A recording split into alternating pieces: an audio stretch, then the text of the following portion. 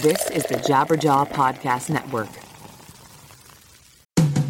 For years, I was so fed up with shampoo, I just stopped washing my hair. I quit completely. I was so sick of poofy, frizzy, limp hair, distorting my natural oils.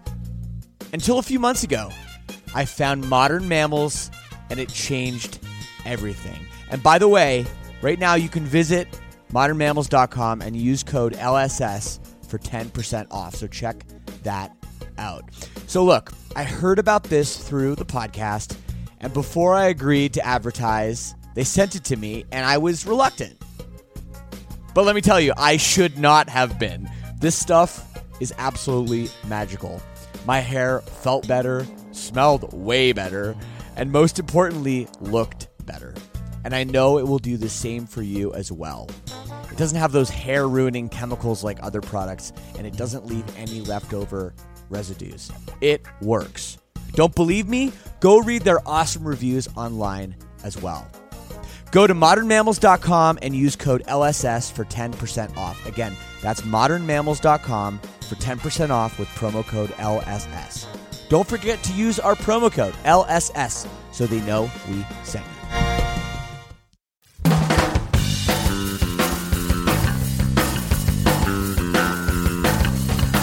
I'm sick with this, I'm sick with this. Situation of violence, law judgment. My own sweet down to the T24. I don't recognize simple things anymore. I don't wanna be defeated, I don't wanna be defeated, I don't wanna be defeated, I don't wanna be defeated. Oh, hey, my sinners. Welcome back to the show. My podcast, Lead Singer Syndrome. I am your host, Shane Told, as I talk to other lead singers about what it's like to be the front man or front woman of a band. Today we have a great show. We have Brent from I the Mighty, and I have a co-host today, Mr. Brendan Potter, who is one of the members of the Lead Singer Syndrome All Access Club. I decided to have him on as a co-host. He's a great member, and he happens to be a big fan of I the Mighty. So welcome, Brendan. Y'all will get very acquainted with him in just a few minutes. Before we get into that, I want to let you guys know, of course, you can always get in contact with me. It is very easy. You can email me at leadsingersyndrome@gmail.com. We're on all the social networks. Check out our Facebook page. It's been recently revamped, if you will. So have a search on there. Give them all your private information, whatever you got to do now for Facebook. Check it out. Give it a like. I want to thank everybody that tuned in last week. We had a progressive rock legend on the show, James Labrie of Dream Theater, one of my favorite episodes to date. So please go back and check that out. In other news, I know this is coming out a little bit late if you're the kind of person that downloads it right when it comes out. I know I'm a little bit late, but I'm going to make it up to you guys. On Friday, we're going to have a very, very special early edition of the podcast because another group of legends are putting out their new record, Erase Me.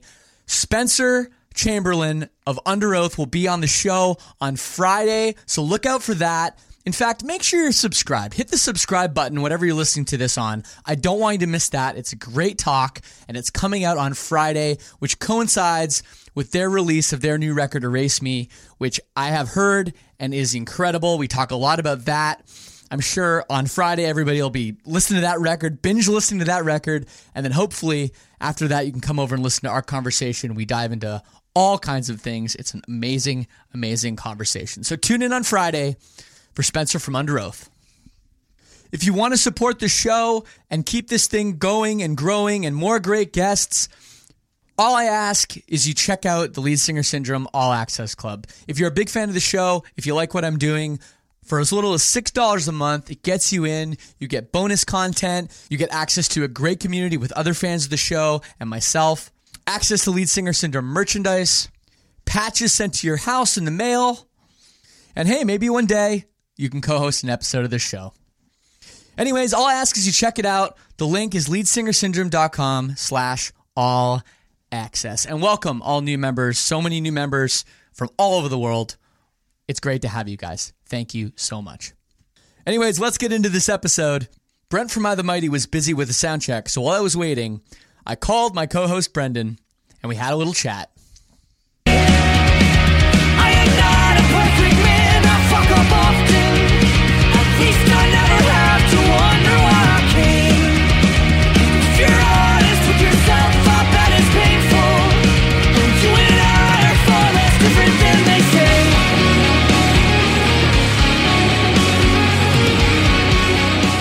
How you been, dude? I've been great, man. How have you been? Same old. Just working away. Working away. No, it's good to have you. You know, as we dive into a conversation with Brent from I the Mighty, and this is a band that you have a lot more familiarity with than I do. Yeah. But I feel like over the past, I want to say, maybe even only 6 months or so, maybe 6 months to a year, something like that, I've started hearing about this band a lot. Yeah, they, especially like their newest album, I was actually kind of surprised that they didn't cross your radar a little bit earlier, because they really blew up with the album before this one, called Connector, is when they really kind of skyrocketed. But, you know, obviously then riding off of that with their newest album, everybody was talking about their newest album especially. No, it's a great album. It's one of those bands, you know, you hear the name around, and then I kept taking notice, like, oh man, they're on the Pierce the Veil tour, they're on the Coheed tour, they're on, you know, it seems like they're getting all these tours like one after another, and I'm like, okay, maybe I should check this band out. And their new record's phenomenal. They've got a lot of music. They've been a band for like 10 years, but it's great stuff.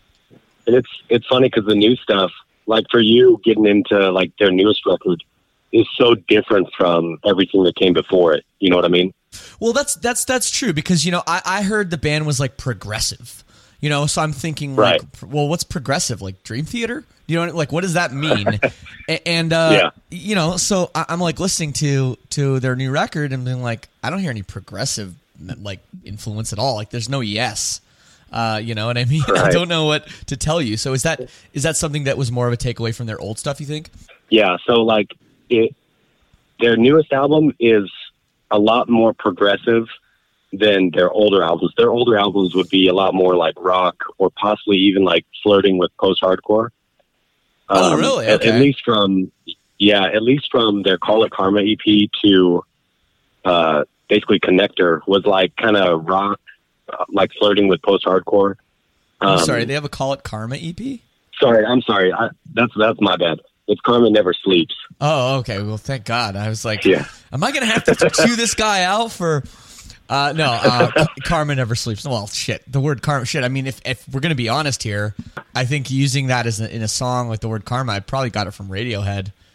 You know, Karma Police. If anything, you know, I think that's maybe the inspiration there. But no, okay. I was like, Call It Karma EP. Damn, dude. That would that would have been something. But yeah, no, they like it's crazy because they kind of changed their sound like all the way up until the Karma Never Sleeps EP. They were kind of a lot more acoustic-ish. I don't really know how to put it. Right. Well, I know that's something that I've read in every interview, is that they started out as like a 2-piece acoustic band in high school, kind of, and then they, you know, formed into what they are, you know, now, what they've, you know, progressed to now. The reason I found them was because this is like way back in the day, but Alternative Press had like bands you should know, and they were like, they used to do What They Sound Like, and they had them listed as they sounded like Say Anything. And I was like, what? So I listened, and I'm like, this sounds nothing like Say Anything. But they did do a song with Max Bemis, right? He did a feature. Yeah, they did a song. They also did a tour with him, too, which is pretty cool. There's another one of the tours. I knew there was another tour I was missing in there, like another big tour that they secured. They got a good booking agent, man. I got to ask him about that. That's impressive. So we'll see if he calls me in 2 minutes. So we'll see. We're waiting for Brent, everybody. We're waiting for Brent. Brent is supposed to call me. They're finishing a sound check on the Our Last Night tour right now, which I'm surprised that Our Last Night is so generous in giving them a sound check. Well, they've got them covered, you know. I see what you did there.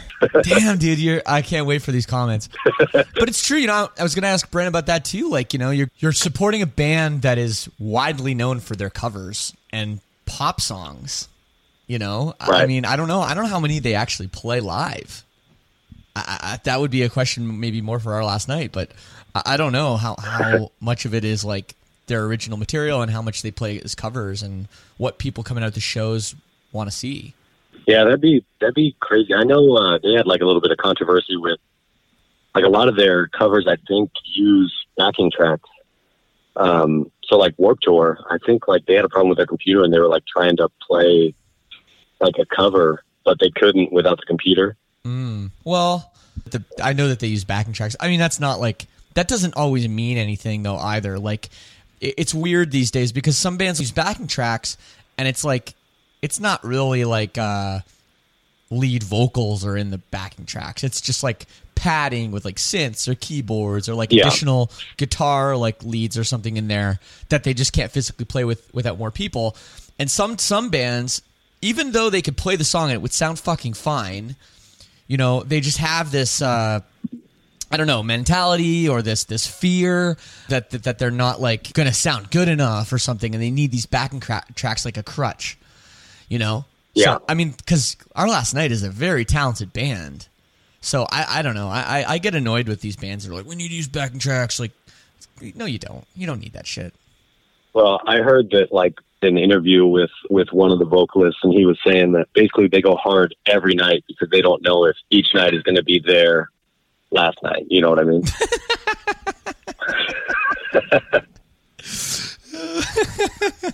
Yes, that's the tricky part about naming your band that. It could end at any time. They only play bars because there's a cover charge.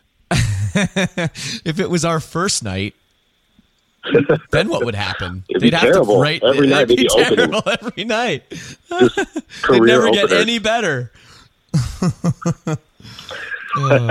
They need to put like a subtitle on their name, like Our Last Night, but not really. We're going to be a band for many, many more years. Okay, don't worry about it. Yeah.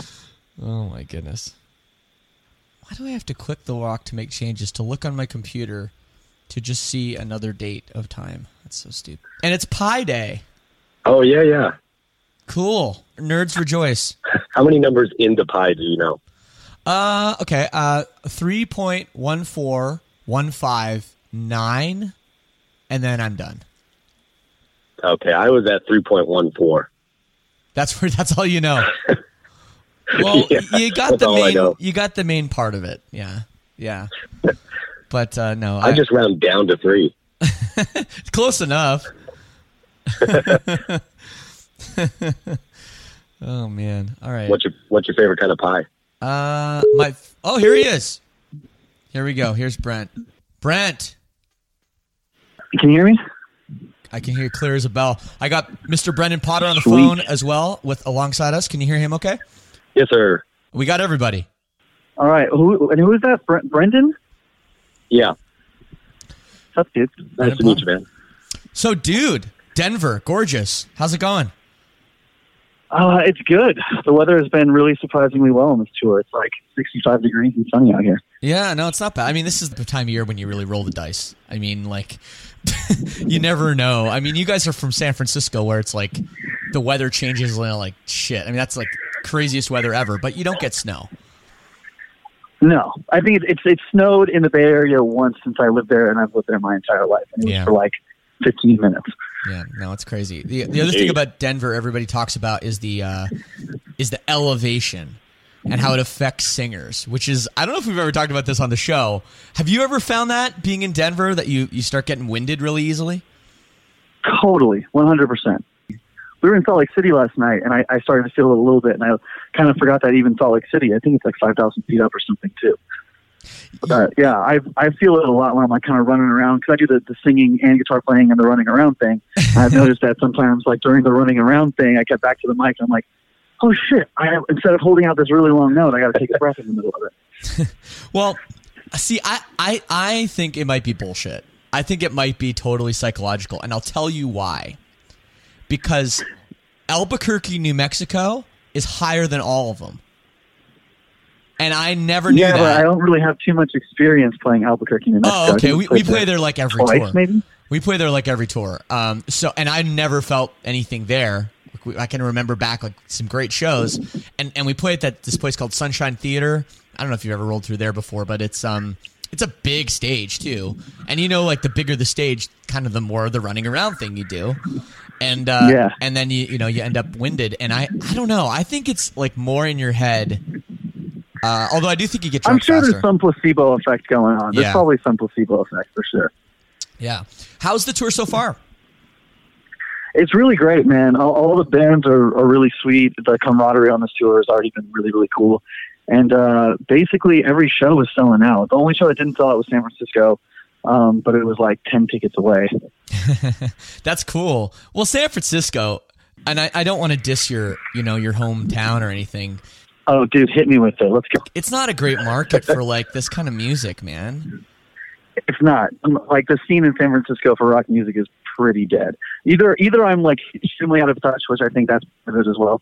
But yeah, it's pretty dead. I mean, we're from San Francisco and we draw more in like probably 15 different cities across the country than we do in our hometown. Yeah, it's interesting. We the last tour we did, we were out with Sir Hanslick House's a different Australian band. We were out with Tonight Alive, and I was at that show at Slim's. Oh, you were really at the show? Oh my God, I didn't know. That's cool. Yeah, I came out to that show. Well, it's funny that you were there at Slim's because when we were putting the tour together, we said, hey, can we just do Sacramento? Let's not do San Francisco. Let's just do Sacramento, and that'll be the one, NorCal play. And Tonight Alive was like insistent on doing San Francisco, so we did both. And of course, yeah, what that led to was both shows not being sold out. Where if we'd just done one, and probably just Sacramento, it would have been like sold out for sure. I just think it's like, yeah, I don't know what it is, but San Francisco's just never been that great for us. I mean, and I hear not from a lot of other considered bands. an A market.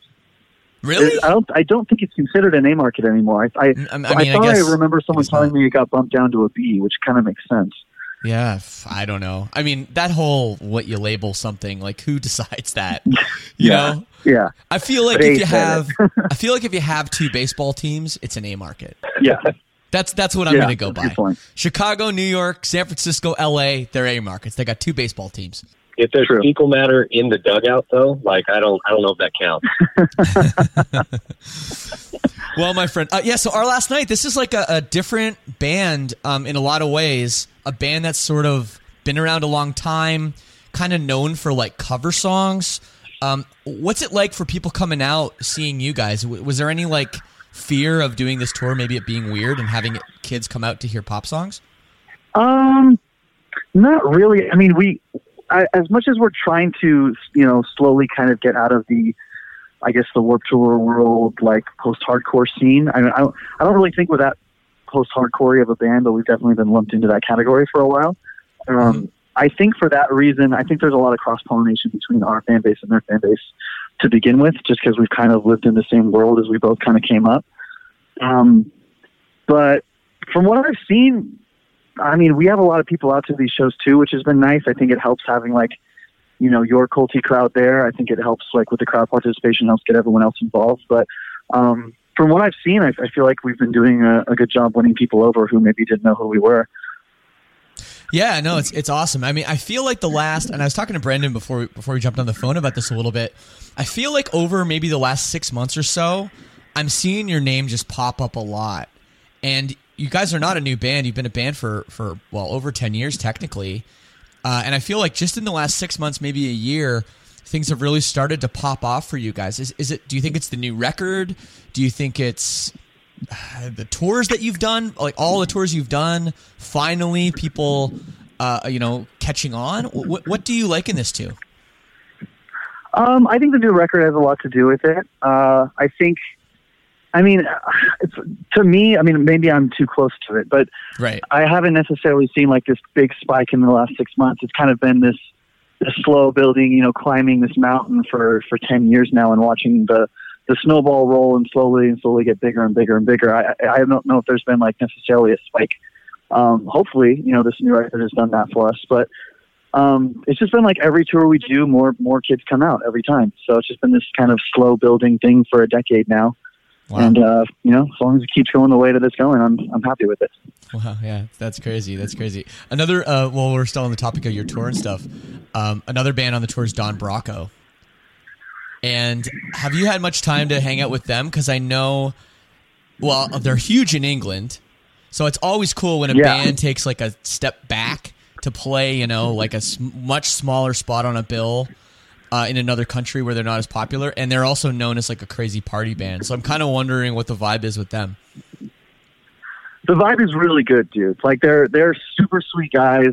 The Jewel Vera people are really nice too. Like the group on this tour is really, really fun. Everyone's super sweet. We've gotten a couple party nights in, which has been really fun. Already, nice. A couple of guys from Jewel Vera are actually like cocktail bartenders, like nice. specialty cocktail bartenders. So after the Seattle date, up in the green rooms, they were making these like really extravagant like tiki cocktails, and they were really strong. They were way stronger than you would think by the taste. So the entire tour package basically got pretty fucked up, which was really fun. And it was a good bonding experience for everybody, especially that early on in the tour to have like, a night where everyone just kind of like has a good time and bonds with each other. And yeah, the Don Broco guys are really, really sweet. Super good dudes. Very, very good band too. Very good live band. Yeah, no, nice. No, I think green rooms in El Corazon are like the scariest thing ever. I don't know why anyone would want to hang up there, but we're used to it. I've also heard that place is haunted. El Corazon? Yeah. That I get to hear that about that place. That back hallway, apparently there's like people see ghosts back there all the time. So. I need to spend more time in that back hallway. Are you a ghost? Do you like ghosts? You want to see some ghosts? Ooh, yeah. Itemite is a big like let's see some fucking ghost band for sure. we have a song called 111 Winchester on our new record. That's kind of like a story about this guy becomes possessed by the spirit that lives in this house. It's like this big story.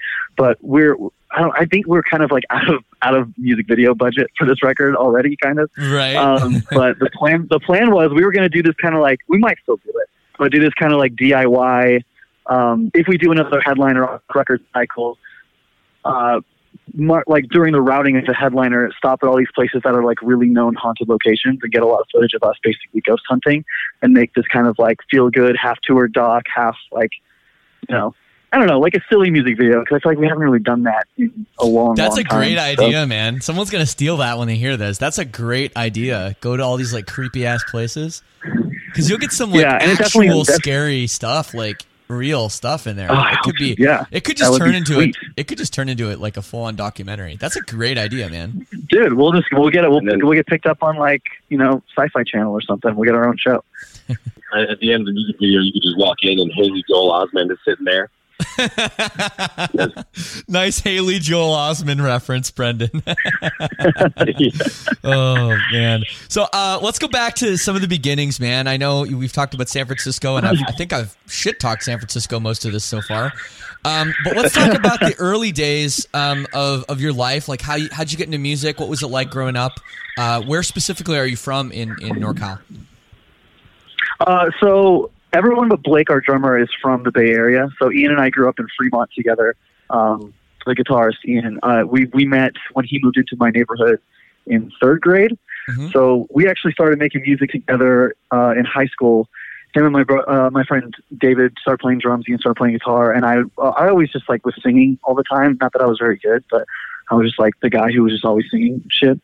And so they invited me to sing in the band, and then eventually picked up a guitar. And so Ian and I have actually been playing together since we were like 16 years old. But what I mean before that, like you're the guy that's always singing. You're playing guitar. How did you get into that? Like before this? I don't know. I just always was really like into, like when I was really little, I used to record stuff on the radio, like with you use little cassette players and you can like record stuff on the radio. I would like interject myself as the DJ, like talking about like the next song that's coming on, and I would like sing along to the songs while they were on, like just being a little jackass. But I don't know, I've just always been really into music even when I was a little kid. So the second I picked up a guitar, I played in band too. I would play trombone in band, and like that's how I kind of got more into music theory and like knowledge of music and stuff. But when I picked up a guitar when I was 16, I don't think I ever played the trombone ever again. It just like kind of took over my life. And yeah, so pretty quickly on, by the end of high school, I had kind of already figured out that that's what I wanted to do. So I went to college for a year. I went to Cal State Hayward for a year. It kind of sucked because I liked school. I liked college and I liked school, and I had like a 4.0 at Cal State Hayward. And then I was like, I want to tour. So I dropped out and started touring. What were you studying? The rest is history. I was studying music business, essentially. Oh, okay. It's like from what I was told by all these different people, like all these mentors and stuff that I had at the time, they're all kind of like, dude, for the music industry, like, just start doing it. I mean, I guess given certain job titles, like I was trying to be, a musician, and the guy who was like kind of managing us at the time back in the day was like, dude, if you try to do school and music, you're going to half-ass both. You're going to say no to tours that you shouldn't. Like, just start doing it. If this is really what you want to do with your life, then just start doing it now. And I'm glad I took that advice. No, he's probably right, and I'm sure you have the same, fans coming up to you saying, oh, I want to hey, do you need a merch guy? I want to get into this. How do I get into this? Can I help you carry your stuff? And I always say to people, I'm like, just, you got to find some friends that are in a band or start a band yourself. And that's the way to start. And then that's where you meet people and you get in. And it's like, if you go to try to get a music degree, and there's no degree in carrying gear, there really isn't. And that's what most of the job entails. You know what I mean? Yeah, I think if you really, really excel at an instrument, you know what I mean? Like, I never slayed a guitar. I was a good songwriter, but I couldn't rip all over a guitar when I was young. But if you have taken music lessons since you were a kid and you're really, really good, and you could get into Berkeley or Juilliard or something, do that. Definitely do that. And in doing that, you'll meet all these insanely other good musicians, and then you can do some real shit when you get out. But if you're trying to play in a punk band, you know what I mean? And that's really what you want to do, and you feel passionate about it, and you find the right people and the right team around you to do it, then just do that. Start doing it. Yeah. I have a theory, though.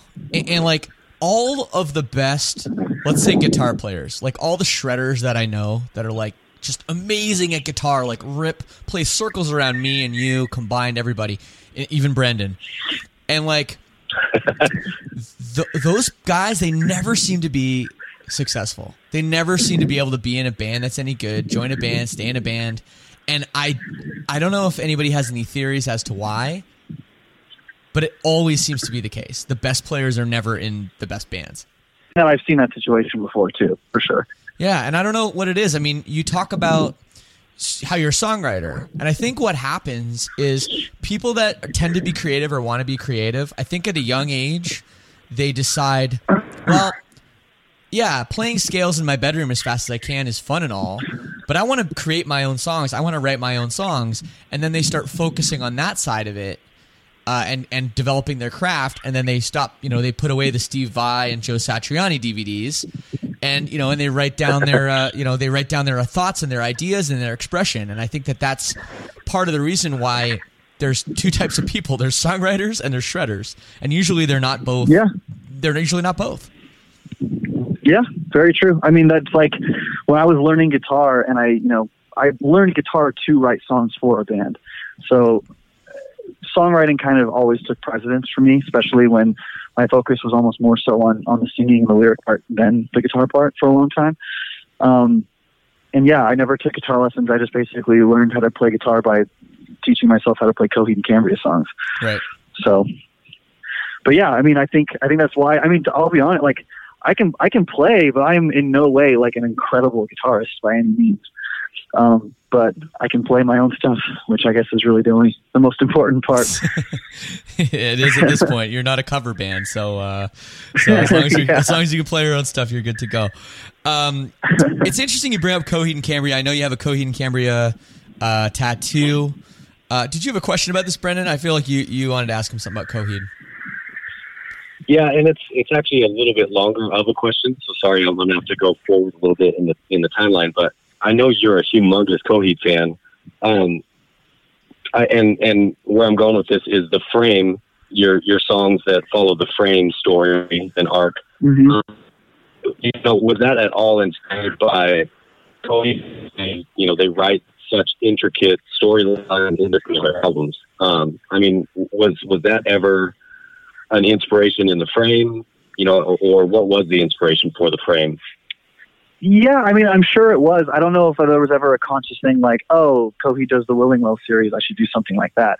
I don't know if there was ever a conscious thought like that, but yeah, I think they've influenced my music and my writing in a lot of ways over, the last 10 years. I'm sure that was part of it for sure. I've always loved storytelling and storytelling songs and songs that, bridge together. And originally the concept was all supposed to go on our first EP, Karma Never Sleeps, but I thought it would be better to like take it slow and really think it out and just spread it across the 3 releases instead. Is there any reason that there isn't a Frame song on the new record? Is it? The story kind of wrapped itself up so well on the last album. Like I Quentin Tarantino'd it. So the Right, Frame, yeah, the Frame it worked in 3 reverse, is yeah. the first one. Yeah. So once I finished the Frame 1 and it just felt like such a completed thought and a finished idea, I did think about doing some sort of like Frame spinoff on this record, but I don't know. It seemed a little bit forced. It didn't seem as genuine as I wanted it to be. I'm not saying that it would never happen. Right. But that's the direct story of like the main characters of the Frame series where that story's done. It's all wrapped. So Right. Well, you know, Didn't it's wanna like force it. it's like Star Wars. You can do an episode, you know, episode 4, 5, 6, then 1, 2, 3, then 7, 8, 9. You can do some prequels. It's all good, you know. Yeah, I've been thinking about like some of the other characters in the story and doing like, even if it's just one song kind of about like that character and their story. And I don't even know if I would call it the Frame. I might call it something else. And then, you know, our cult fans would know that it's part of the Frame series, but it wouldn't necessarily be titled that way. I don't know. Right. We'll see. Right. Everything's still up in the air. How cool is it So touring with? Go ahead. Sorry. Oh, my bad. I was going to say, so since the original plan was to put the 3 on the Karma Never Sleeps EP, did you basically have them, I mean, for the most part, written then, or did you then instead take your time and write them out as each record came along? I knew what I wanted the story to be for 3 and 2. I didn't know exactly how I wanted to start it, which is why it didn't end up being on Karma. Plus, Karma was kind of like the way Karma kind of came about, like the way our band got signed and all that stuff. It was, you know, we didn't have very long to write Karma Never Sleeps. It was like Right.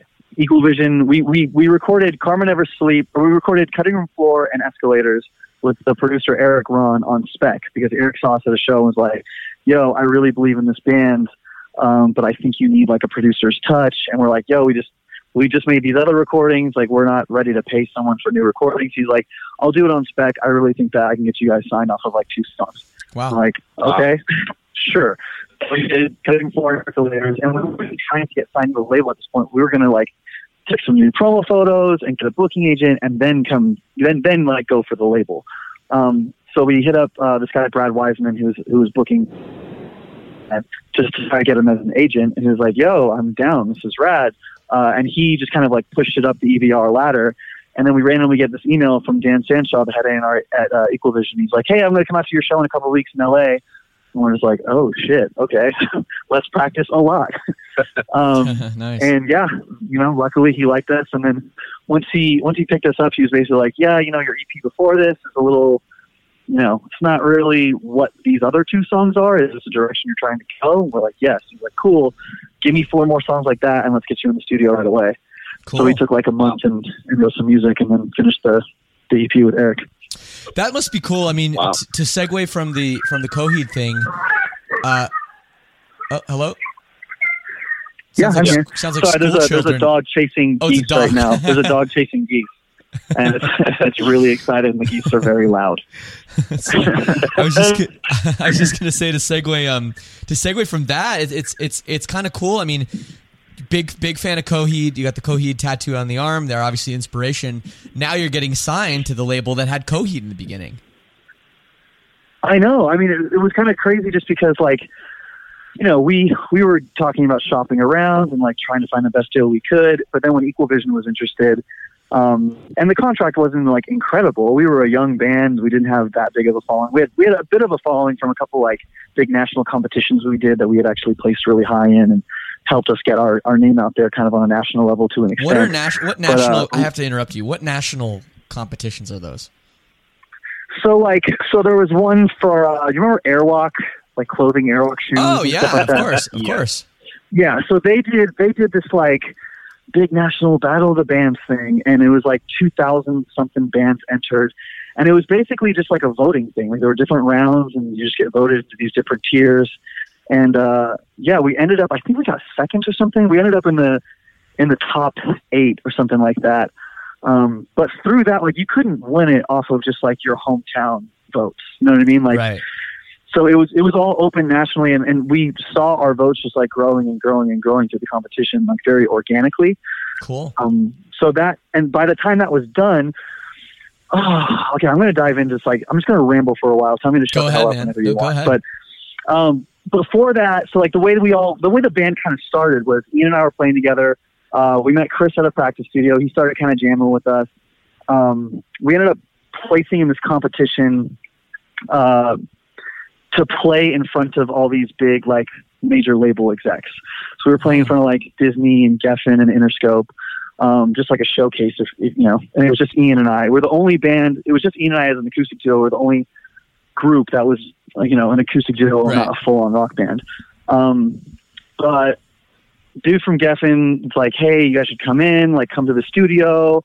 So we go up to LA, we go to the studio. He's like, hey, New Kids on the Block is getting out of the studio in like 2 hours. You guys want to go like record some shit? They're like, okay, like we're not at all ready to record some shit, but sure. Yeah. We'll go into your beautiful major, you know, record label studio and record some shit. So that's actually where we made this like 5-song EP that's actually on iTunes under just Ivan Mighty. It's just a self-titled acoustic EP. And that was the first thing we ever put out. Wow. And the guy Evan Peters was basically like, look, I really appreciate what you guys are doing. I think you're probably too indie for Geffen. But my recommendation is like, these are obviously rock songs that you're playing on acoustic guitars. Find your band, man. Put your band together. Like, I really believe in you guys and your songwriting. Just, you need to start doing it right. So we immediately went home and hit up Chris. He was like, yeah, I'm moving to LA in a few months, but like, I'll jam with you for the next few months. And then we had a message in our MySpace inbox from Blake. That's back in the MySpace days. And he was basically like, hey, I saw you guys play, talked to you guys at Hotel Utah. If you're still looking for a drummer, you know, I'm still interested. So we're like, okay, this is kind of serendipitous. So we try out Blake, and the chemistry for the four of us just within like 2 hours of one practice was like, all right, I think this is what we're going to do now. So we got signed to a label called Talking House Records out of San Francisco like a month after that. We spent 8 months making this full-length record called We Speak that we never got to release because right the week that we were about to release it, the funding for that record label pulled out, and that label basically went bankrupt. Right. Uh-huh. Yeah, so they gave us all these recordings, but you know, so we were kind of trying to figure out what to do with it, and we decided to cut that full length into an EP and kind of build our fan base by giving it away for free. But you had to do like a track hunt to pick up each track. So like you had to add our MySpace to pick up track 1. You had to add our Pure Volume to pick up track 2. You had to, you know, add our Twitter to pick up track 3. So basically just fluffed all of our socials and helped get the word out there. And as our idea was to shop that EP, which is called the Hearts and Spades EP. And we were going to, you know, shop that around to labels and hopefully get picked up and be like, you know, we already have this full length record ready. Just, you know, just sign us to keep a record. You don't have to pay for any recording or anything. Because it's a good sounding record. We spent a long time making it indie, but basically as that was happening, that's when Eric Ron saw us at the club. Right. And the rest of the story. And record a couple songs, and you guys know the rest. Yeah. Wow. So do you have like a bunch of old recorded material that's never seen the light of day? Oh yeah. Wow. Yeah, a shit ton. Is there any plan to ever put that stuff out? Because I mean, I'm sure your fans would love it, even though you wouldn't love it. I'm sure there's a reason you didn't choose to put out the songs. But I mean, it would be maybe something you could do at some point, you know? Yeah, I mean, I have like we have this like really, really early demo that we made when Ian and I were in a band together before the rest of the guys joined. We were in a band called Breakpoint, and it was just like a lot of the acoustic stuff. But we made this thing called the Unabridged Archive, like double album, and it's like I think like each disc has like 25 songs or something. Oh, it's like wow. So much music, and so much of it is so bad.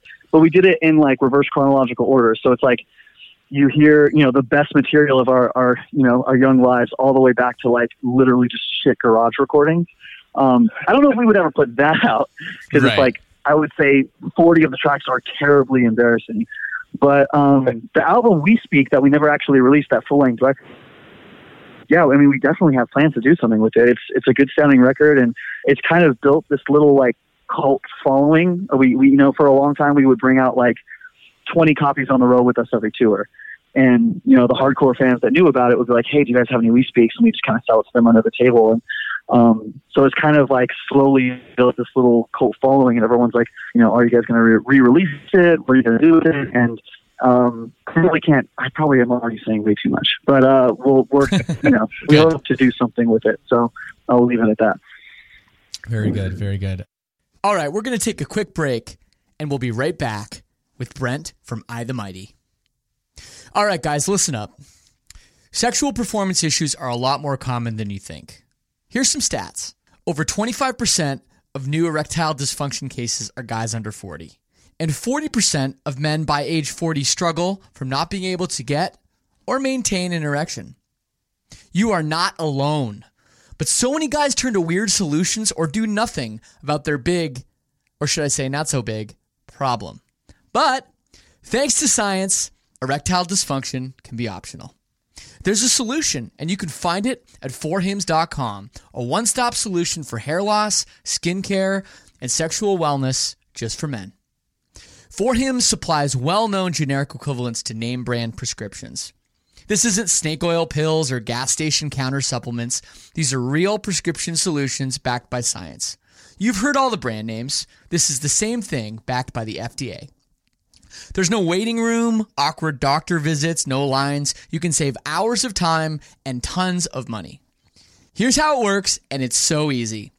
Go online and answer a few quick questions with a real doctor, and the products will be shipped directly to your door. It's completely confidential, there's no embarrassment, and there's no in-person doctor visit. Severe ED isn't just for old guys sitting around in bathtubs. It affects regular guys in their 30s and 40s. Thanks to 4Hims, it's easy, and you don't even have to leave your house. Try Hims for a month today for just $5.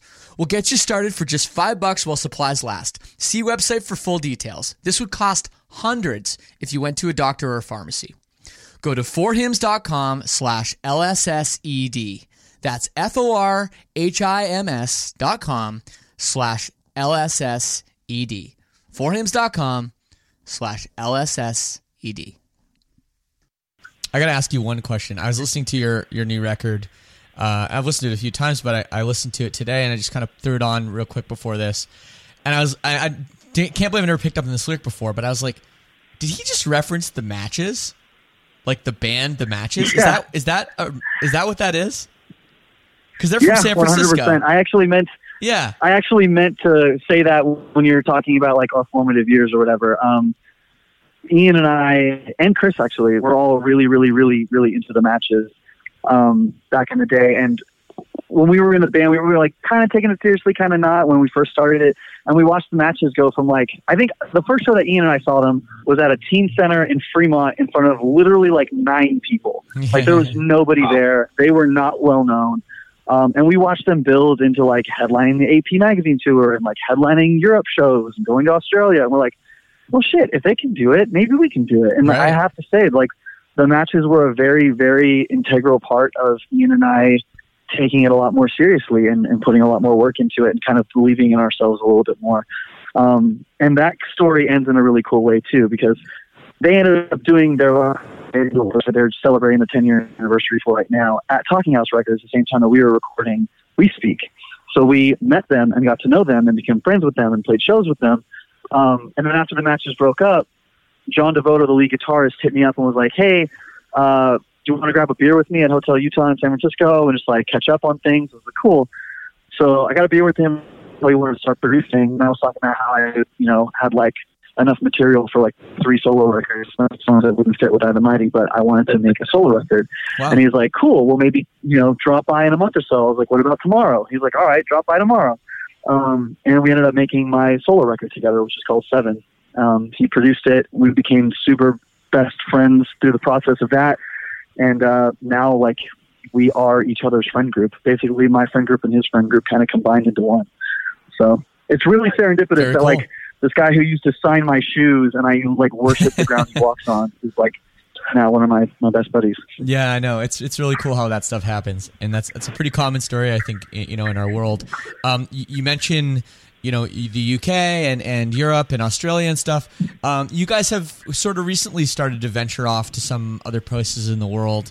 How's that been going for you guys? I feel like the type of band you are, you'd have some pretty good success. Yeah, I think especially like in Europe, I think it's kind of hard in America. Like when we first started out, that was one of the things that Dan from UVR was kind of straight up with us about, was like, hey, you're not the type of band, you know, you're not gimmicky, you don't really fit into like a certain mold, you're not post-hardcore enough for the post-hardcore bands, you're not pop enough for the pop bands. Like, it's going to take you guys a while to build something, but when you build it, I think it's going to be this very unique, culty thing. So just like have patience and keep grinding. And I think that type of band doesn't have as hard of a time in the UK. I feel like people in Europe are a little more open to like stuff with a little more substance. Maybe that sounds fucked up to say. I don't know. Sorry, a little more what? But substance, like stuff that you have to like dig a little deeper to grab the meaning to stuff. And I don't know, like progressive rock bands and stuff seem to do well there. But from what we've done, it seems like it's going really well. I mean, we had our first ever headline show over there, and I think we sold. I think it was like 5 away from selling out or something. But where was like it? The Camden Assembly and stuff. And just our first ever headline show was last year. Where was it? In Europe, in London, at the Camden Assembly. Okay, cool. Yeah, cool. But I think it's going to go well. We haven't gotten like a lucky break as far as like a big tour, you know, a big supporting spot on a tour.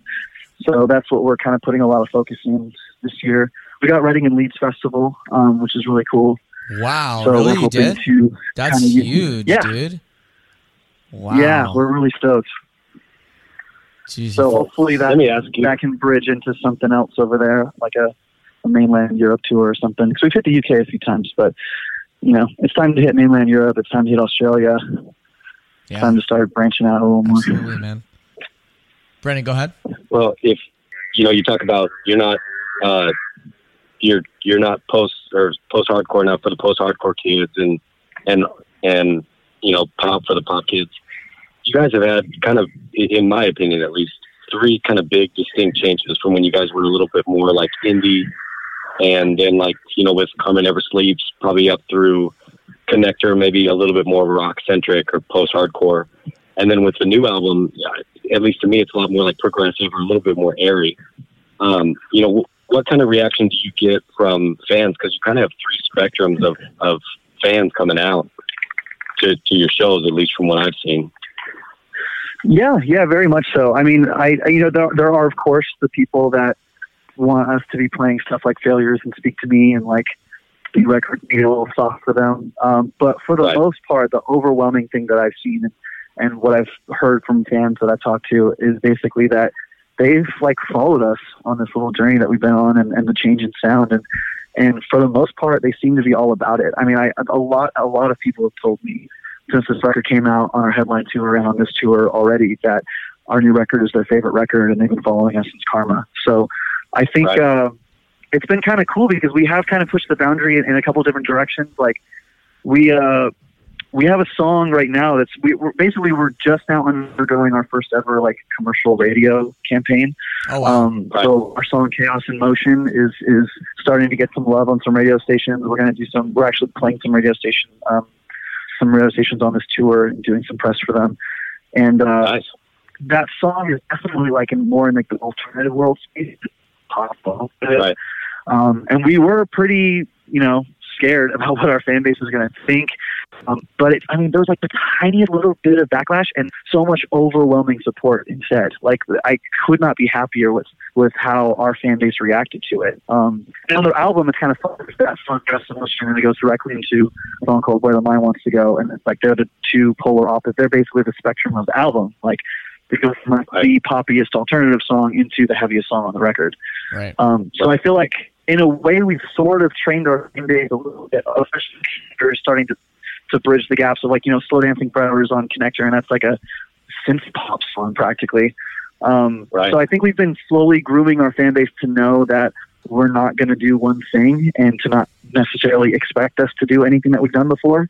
And we're going to continue that trend, I think. I have no idea what the next record is going to sound like, but we have some plans for later in the summer that I think are going to take some people by surprise, but I'm really excited about it. Wow. Well, and I think to bridge that gap, I think to bridge Connector with Where the Mind Wants to Go, Where You Let It Go, with Oil and Water was probably an incredible bridge where, you know, you could show off all the different things to do that were nowhere near the sound that was on Connector, and then kind of ride that into where the mind goes, where you let it go. So where did you guys come up with the idea for Oil and Water, and how did that kind of come together? So EVR was like, hey, we should do a mid-cycle single. Let's do a few acoustic songs from Connector. And we're like, okay. And then we started thinking about it a little more. And I actually remember the moment. We were in a laundromat. I don't remember where, somewhere in the South, I think. We were in a laundromat. And I was trying to think of like how to do an acoustic version of The Hound and the Fox. But for some reason, this like big band version kept popping in my head. Like, nothing but sick man. Like a Frank Sinatra version of the song. And I started singing it to Chris, and he thought it was really funny. And then that slowly kind of sparked this idea of like, what if instead of doing an acoustic EP, we do like a reimagined EP, like a remix EP, but we just do all these different songs in like completely different styles. So I don't know, for anybody who's listening who hasn't heard what it is, it's basically like different songs. There's a big band song, Andrew's song we reimagined as like an a cappella version, and there's like some piano and cello that comes in. What was it? The Lion Eyes of Miss Ray, we did like a full electronic version. We did like a Mumford & Sons like folk version of Playing Catch with 22, which was really fun. The only thing that sucked about it is that we had like 2 weeks to write it, and we had 1 week to try it, and we had 1 week to mix it. And then it was like, because we were trying to get it out by, I don't know what tour, we were trying to get it out like to help promote a tour. So it all had to happen super fast, and I had to meet up with all these different musicians around the Bay Area and kind of like knock out what these, brass instrumentation was going to be and cello and violin parts were going to be. And then I got sick for the recording process, so maybe you wouldn't hear. I can't even listen to it because I hate the way my vocals sound on it. But I was sick during the tracking, and there really wasn't anything we could do. I'm just sick during the tracking. I feel like we just didn't get nearly as good of like vocal takes as we could have, but wow. Yeah. So that's that whole story. I feel like I've been rambling a lot. No. This is the point, though. We got to hear what Brent has to say. I mean, this is and there's lots to talk. I've still so much to ask you. The commercial radio thing is definitely intriguing and interesting. Have you done any of those weird like radio festivals yet? We just booked one. Oh yeah, get ready. That was gonna be fun. We just booked iHeartRadio Festival in Bakersfield. Oh, Bakersfield, perfect. Yeah, right. So, who's on the bill? Is it like Theory of a Dead Man or Five Finger Death Punch or? This is honestly stuff. It's honestly, I probably shouldn't even be saying this to you because we haven't announced it at all yet. I honestly don't know who the headliners are. I don't even think they have a finalized lineup for it yet. Don't announce the headliners because I'm putting this out on Tuesday. But no. Yeah, I don't know them anyway. So I'm curious. I'm going to ask you how it goes because the whole radio world is super weird, and I know. Man, we've been told. But I think it kind of could work for you guys. I mean, like Portugal the Man, they were on Equal Vision. It worked out for them pretty well. Yeah, I mean they've just won a Grammy, and okay, the guy that made Where the Mama Wants to Go, Where You Let It Go, the main producer, Casey Bates. Yeah, he worked on that record too. Like he produced that record that just won a Grammy. So it's kind of crazy. I'm super stoked for him. Congratulations, that's crazy. You mentioned you were sick in your you had some problems with your voice. I think Brendan had a question about your vocals. I think he was wondering something. Yeah, so the thing that I brought up is your vocals, at least to me in the scene, I haven't really, at least for my ear, I haven't heard anything like it. And the way I kind of described it to Shane was it sounds like your vocal cords had curry and then drank some of the tap water in Flint, Michigan because they have a ton of runs. So when you're in the studio, I mean, are you getting told to simplify things? Because everything that you do, I mean, almost everything. There's so many runs. Yeah, I get told to simplify a lot of stuff. Not even by the producer, but mostly by my own band. So it's like, dude, are you adding to this song? Is it to show off? Are you adding to this? I'm like, I think the melody is stronger this way, sincerely, But if everyone hates it, like I'll have some other looks at it, you know. Which, unfortunately for me, it would have done a lot. God, that's so real. That the way you just threw that conversation down. That's so a real thing. That's like heard in every studio ever. It's like and I'm sure a bunch of people run into it on different instruments. I mean, there's been times that Blake's doing some crazy shit on the drums. I'm like, yo, can we get a little more of a groove, a little less like insanity? But sometimes it works. Sometimes you got to take a step back and just let it happen and let them track it and listen to it later. Like, you know, because you have your vision, and we all, you know, the unfortunate part and the fortunate part of our band. I think one of the reasons why we are kind of a unique band and have made, you know, kind of unique music is that all four of us are writers, and we all have a vision and we all have opinions. The drawback to that is that sometimes it takes fucking forever to get stuff done in the studio. And we just like, we very politely argue. It never gets like crazy heated or anything. Well, like nice.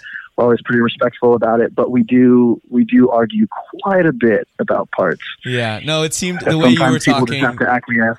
The way you were talking, it seemed a little like maybe a little passive aggressive. But to reference another San Francisco band, possibly the biggest one of all, Metallica. There's this movie they put out. I don't know if you've seen it. It's called Some Kind of Monster, where it's like a documentary of them. Yeah, in the studio. I remember. I saw like half of it. Oh, it's like one of my favorite things that's ever existed. But there's a part where Hetfield's like just playing this like, you know, classic Metallica chug riff, and Lars starts like jamming on the drums. I don't know what he's doing, and Hetfield's like, "Yeah, man, but can you just play it like regular? Like just play the drums like regular." And he's like, "What do you mean regular?" And like everyone knows what he means, like just like do ga, and he's like, "I just think it sounds fucking stock, man." And they have this like blow up, and it's just it's I love it so much because it's like the biggest band in the world has the same problems as the smallest band in the world. Totally, that's part of the struggles of being in a band is people have different visions. You know, it's part of the reason a lot of bands break up. You know, you grow and your visions change, and maybe you were all into post-hardcore in high school, and then you grow up, and some people completely are out of it, and other people are like, no, this is what I want to do. And, you know, luckily with us, you know, the changes that we've made in the band and the changes in the sound have all come extremely organic, and I think we're all kind of growing in a similar enough direction that it's worked out for us.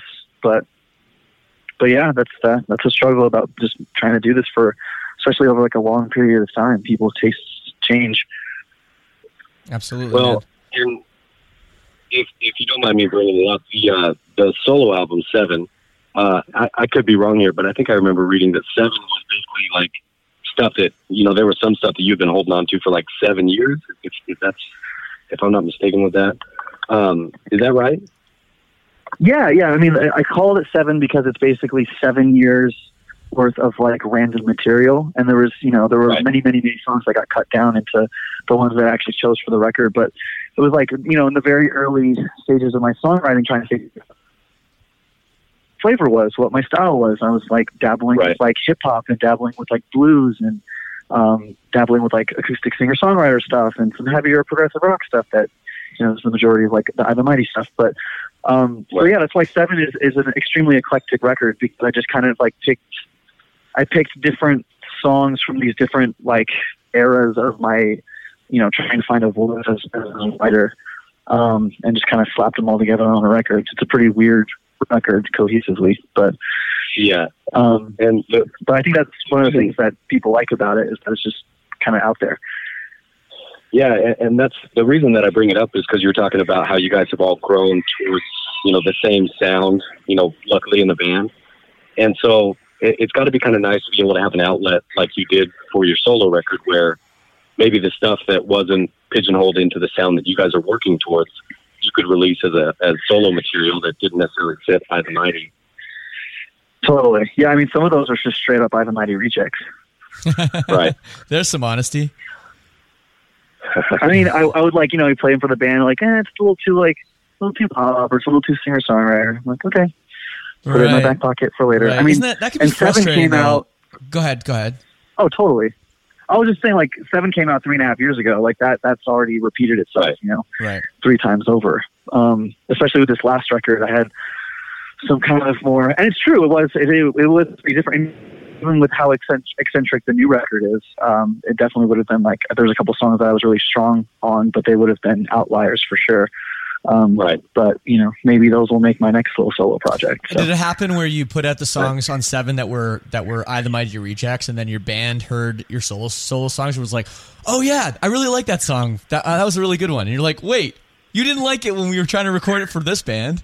Did that happen? That did not happen. It did not happen. Okay,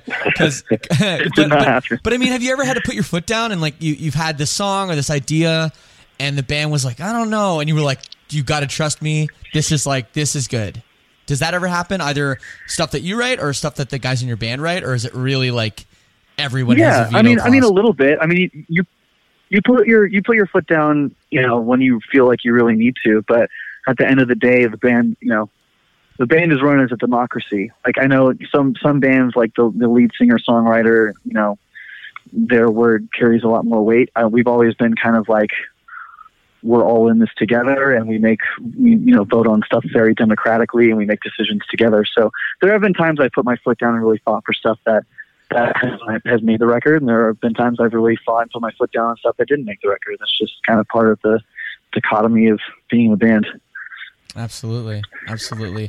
So the new record, before I let you go, I want to talk about it. It's a great record. It's called Where the Mind Wants to Go, Where You Let It Go. And it's out on Equal Vision Records.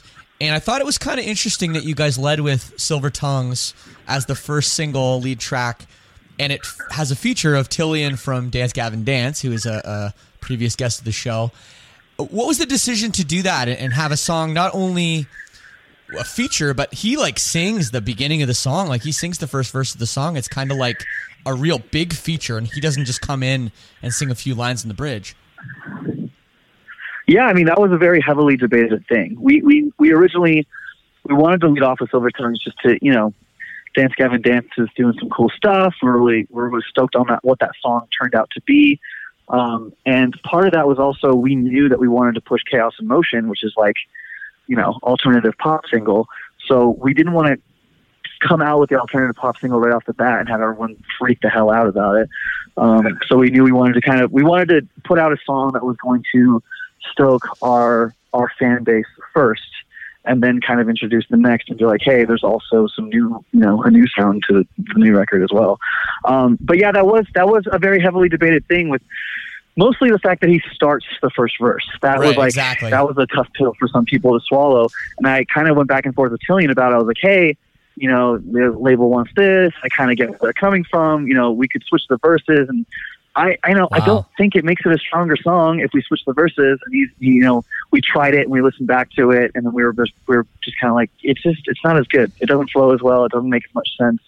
Like, I like that I like that you do the first verse and I come in on the first chorus. I like the way it was. So whatever, let's just do it. Yeah, who cares? I'm surprised that there weren't contract issues with that. I mean, you guys are they're on Rise Records. I'm surprised Rise was like, yeah. Not only is it cool, he'll do the track, but like he'll appear in the video. It'll be the first single. Like that almost never happens. I think a lot of it just stems from the fact that we're friends. I think if we weren't friends beforehand, and if it was just like a business thing, then they could have been a little more. No, totally. But I mean, the labels. I mean, I guess they're kind of friends, but like, you know what I mean? Like, it's a bit it's a bit cutthroat. Yeah. Let's be honest. Yeah. Yeah, for sure. I'm just surprised that Rise went. Like, shout out to Rise that they did it, but I was surprised that it was something that could be worked out so easily. So that's awesome. Yeah, that's awesome. I think it was cool to lead with it. Yeah. Another thing about the record too is you talk about how there's about like more than half the record is kind of connected. With some songs kind of being about one thing, but you've been kind of vague on what that is and which songs are connected and kind of why. How did you connect it exactly? And are there plans to maybe do a full concept album? Was this a bit of a shot, in seeing how that would go?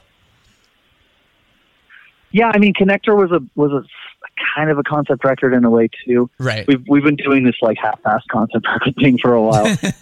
There's definitely there's definitely, I mean, I've got a lot of different ideas for what could work as a concept record, or at least what could be, you know, some like different parts. Maybe there's like 6 tracks that are one story and 6 tracks that are another, or doing like a split concept record or something. I've been interested in that for a long time. It's just like, I don't know. Sometimes I feel like it just feels a little bit forced, or I feel like the style of the song, I get so out there with like the storytelling part of the lyrics that the song doesn't feel relatable anymore. It doesn't feel like real or relatable, or like there's enough heart in it, and it's a little more like just kind of telling a story, which I think can be cool to an extent. But I guess my fear with doing a concept record sometimes is that you lose what people can truly connect with if you don't do it flawlessly. Yeah. So I've been toying around with a lot of ideas for the next. I have no idea what the next record's going to be, but I kind of don't want to do another full length record. I kind of want to do like maybe 4 EPs that we release one every 3 months that have like 4 tracks each, and it will basically comprise a record. But maybe each EP is its own concept, or maybe one is a concept EP and one is just. But I think that could kind of be cool to like explore our different avenues too. Like maybe we do one that's a little more synth driven, maybe we do one that's a little heavier. Kind of keep dabbling in what we've kind of been doing for a long time in our career that originally was very, very shunned upon. I think when we were coming up, it was very much so like, yo, pick a lane, stay in your lane, build something in that lane. But I feel like the way the music industry is now, like people are just trying to cut through at this point. You know what I mean? There's like, everything's been done. There are a bunch of bands that sound exactly like each other. And, I don't know. I feel like there's a lot more room to play if you're down to take the risk than there used to be. So we just got to figure out, what risks we're down to take and what direction we want to head in. But as of now, there could be a concept record on the horizon. There might not. We might not even do another full-length record for the next record. I don't really know. Wow. Okay. Well, lots of information there for the Mighty fans. Brent, thanks for taking the time. Brendan, you got any more questions there before we let him go? Yeah. The last thing I'll bring up, and I think this is the perfect time to do it. This is actually just a long con to give you a cease and desist, because your music video for Playing Catch with 22 is very similar to the music video for Discovering the Waterfront by Silverstein. Oh, is it really? Is it like God's View, like videos, you guys are laying down and stuff? Yeah, laying down, like playing guitar and like drums going and stuff. Holy crap! Was that video all shot with a drone? Was it like purely drone shot? Honestly, I don't even think drones existed back when Discovering the Waterfront was going on. They actually, I don't think they did. At least not the way they did now.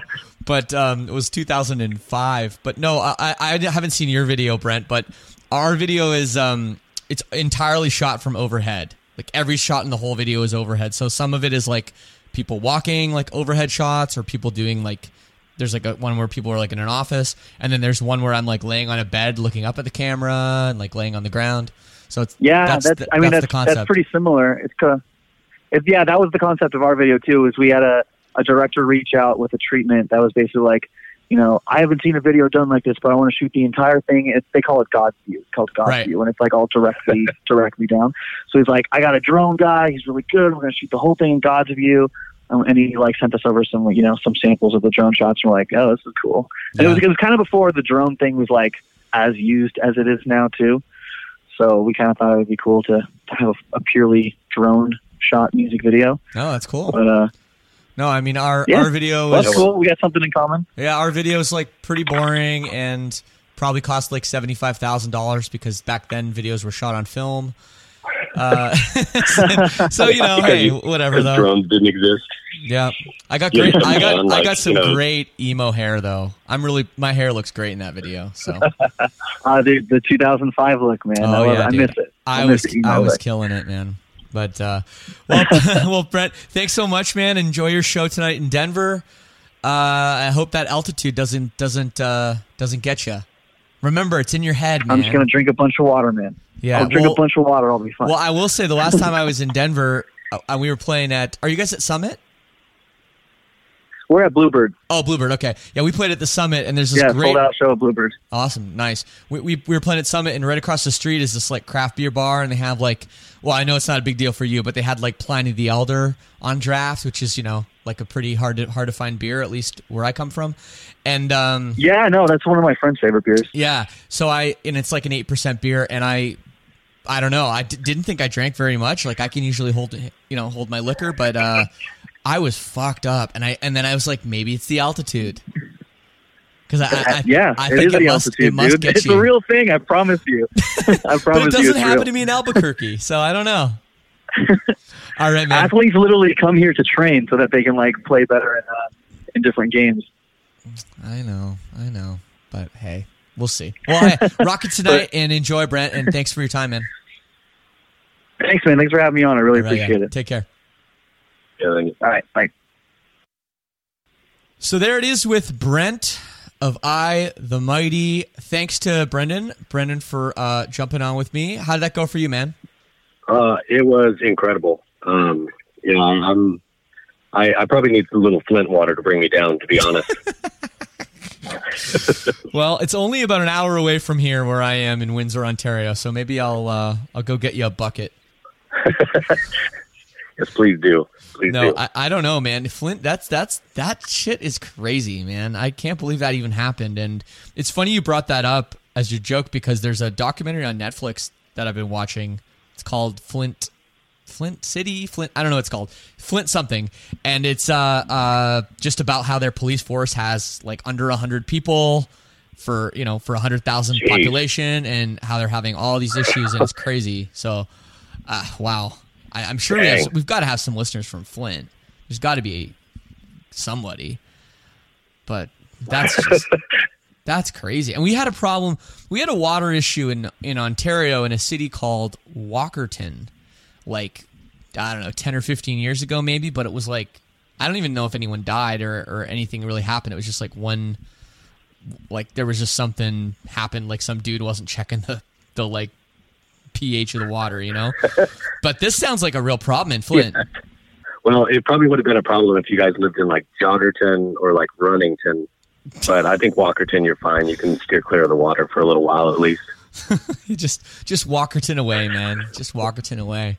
Just Walkerton over to Joggington. So what did you take out of that conversation with Brent? He likes to talk. Yeah, I mean, what I took away from it was just how crazy of a ride they've had, kind of because they couldn't be pinned down to one sound, I guess.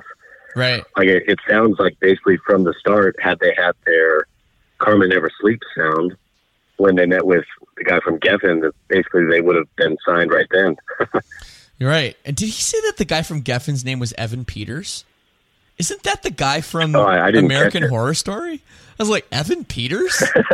Like the good-looking guy that has the like skeleton on his face? I don't know. I'm sure it's a relatively common name. But no, you're probably right. And I didn't ask him this, but I didn't know if it was going to be insulting, but I said, Geffen was about to sign you and all these other labels were like checking out your band and then you signed to some label I've never heard of? Talking Heads or Talking Nights or whatever he said. I just was surprised. I mean, obviously it's nice that it worked out for them and they're doing so well now with Equal Vision. The radio success is crazy, but it's sort of, it was sort of surprising to me that, that they went that route. But, I guess maybe that's why it's, like you said, it's taken them this long to kind of start seeing some real success. And it's good to know that you basically have to talk to the dude behind the merch table with the trench coat to get their first record. We speak. I didn't know that, so now I can bring that up when they come through. Right. What's the password? Yes. It's no. He opens one side of the coat and it's like watches and necklaces and jewelry. Opens the other side of the coat. Yeah. That's where you get the EPs. That's funny, man. That's funny. Well, dude, thank you, man, for jumping on with me and. You're the expert on I the Mighty, so what should we play for the people? Well, I know they're trying to push Chaos in Motion, but from the newest album, at least, my favorite from the newest album is Pet Names. I like it because it's kind of creepy. It's about a stalker. All right. Sounds good. Let's go the creepy route. All right, well, let's play it. Here's Pet Names by Eye the Mighty on Lead Singer Syndrome. Thank you, Brendan, and thank you, Brent. And we'll see you next week. Peace and love.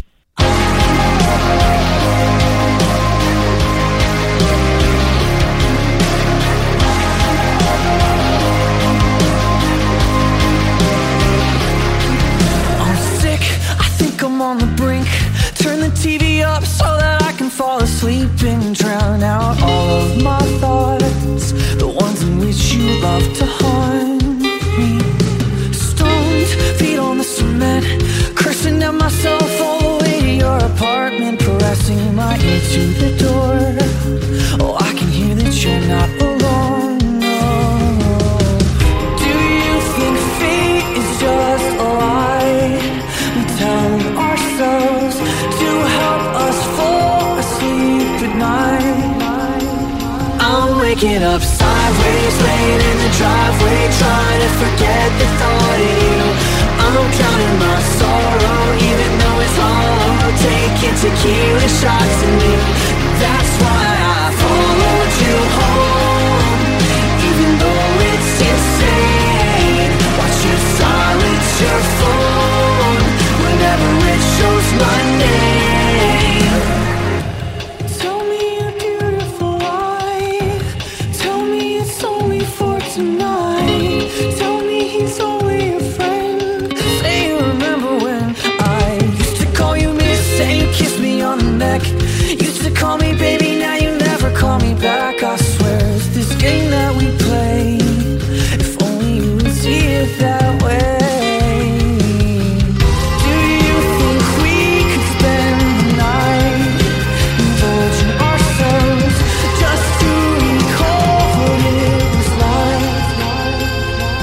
Waking up sideways, laying in the driveway, trying to forget the thought of you. I'm drowning my sorrow, even though it's hollow, taking tequila shots at me. That's why I followed you home, even though it's insane. Watch you silence your phone whenever it shows my name.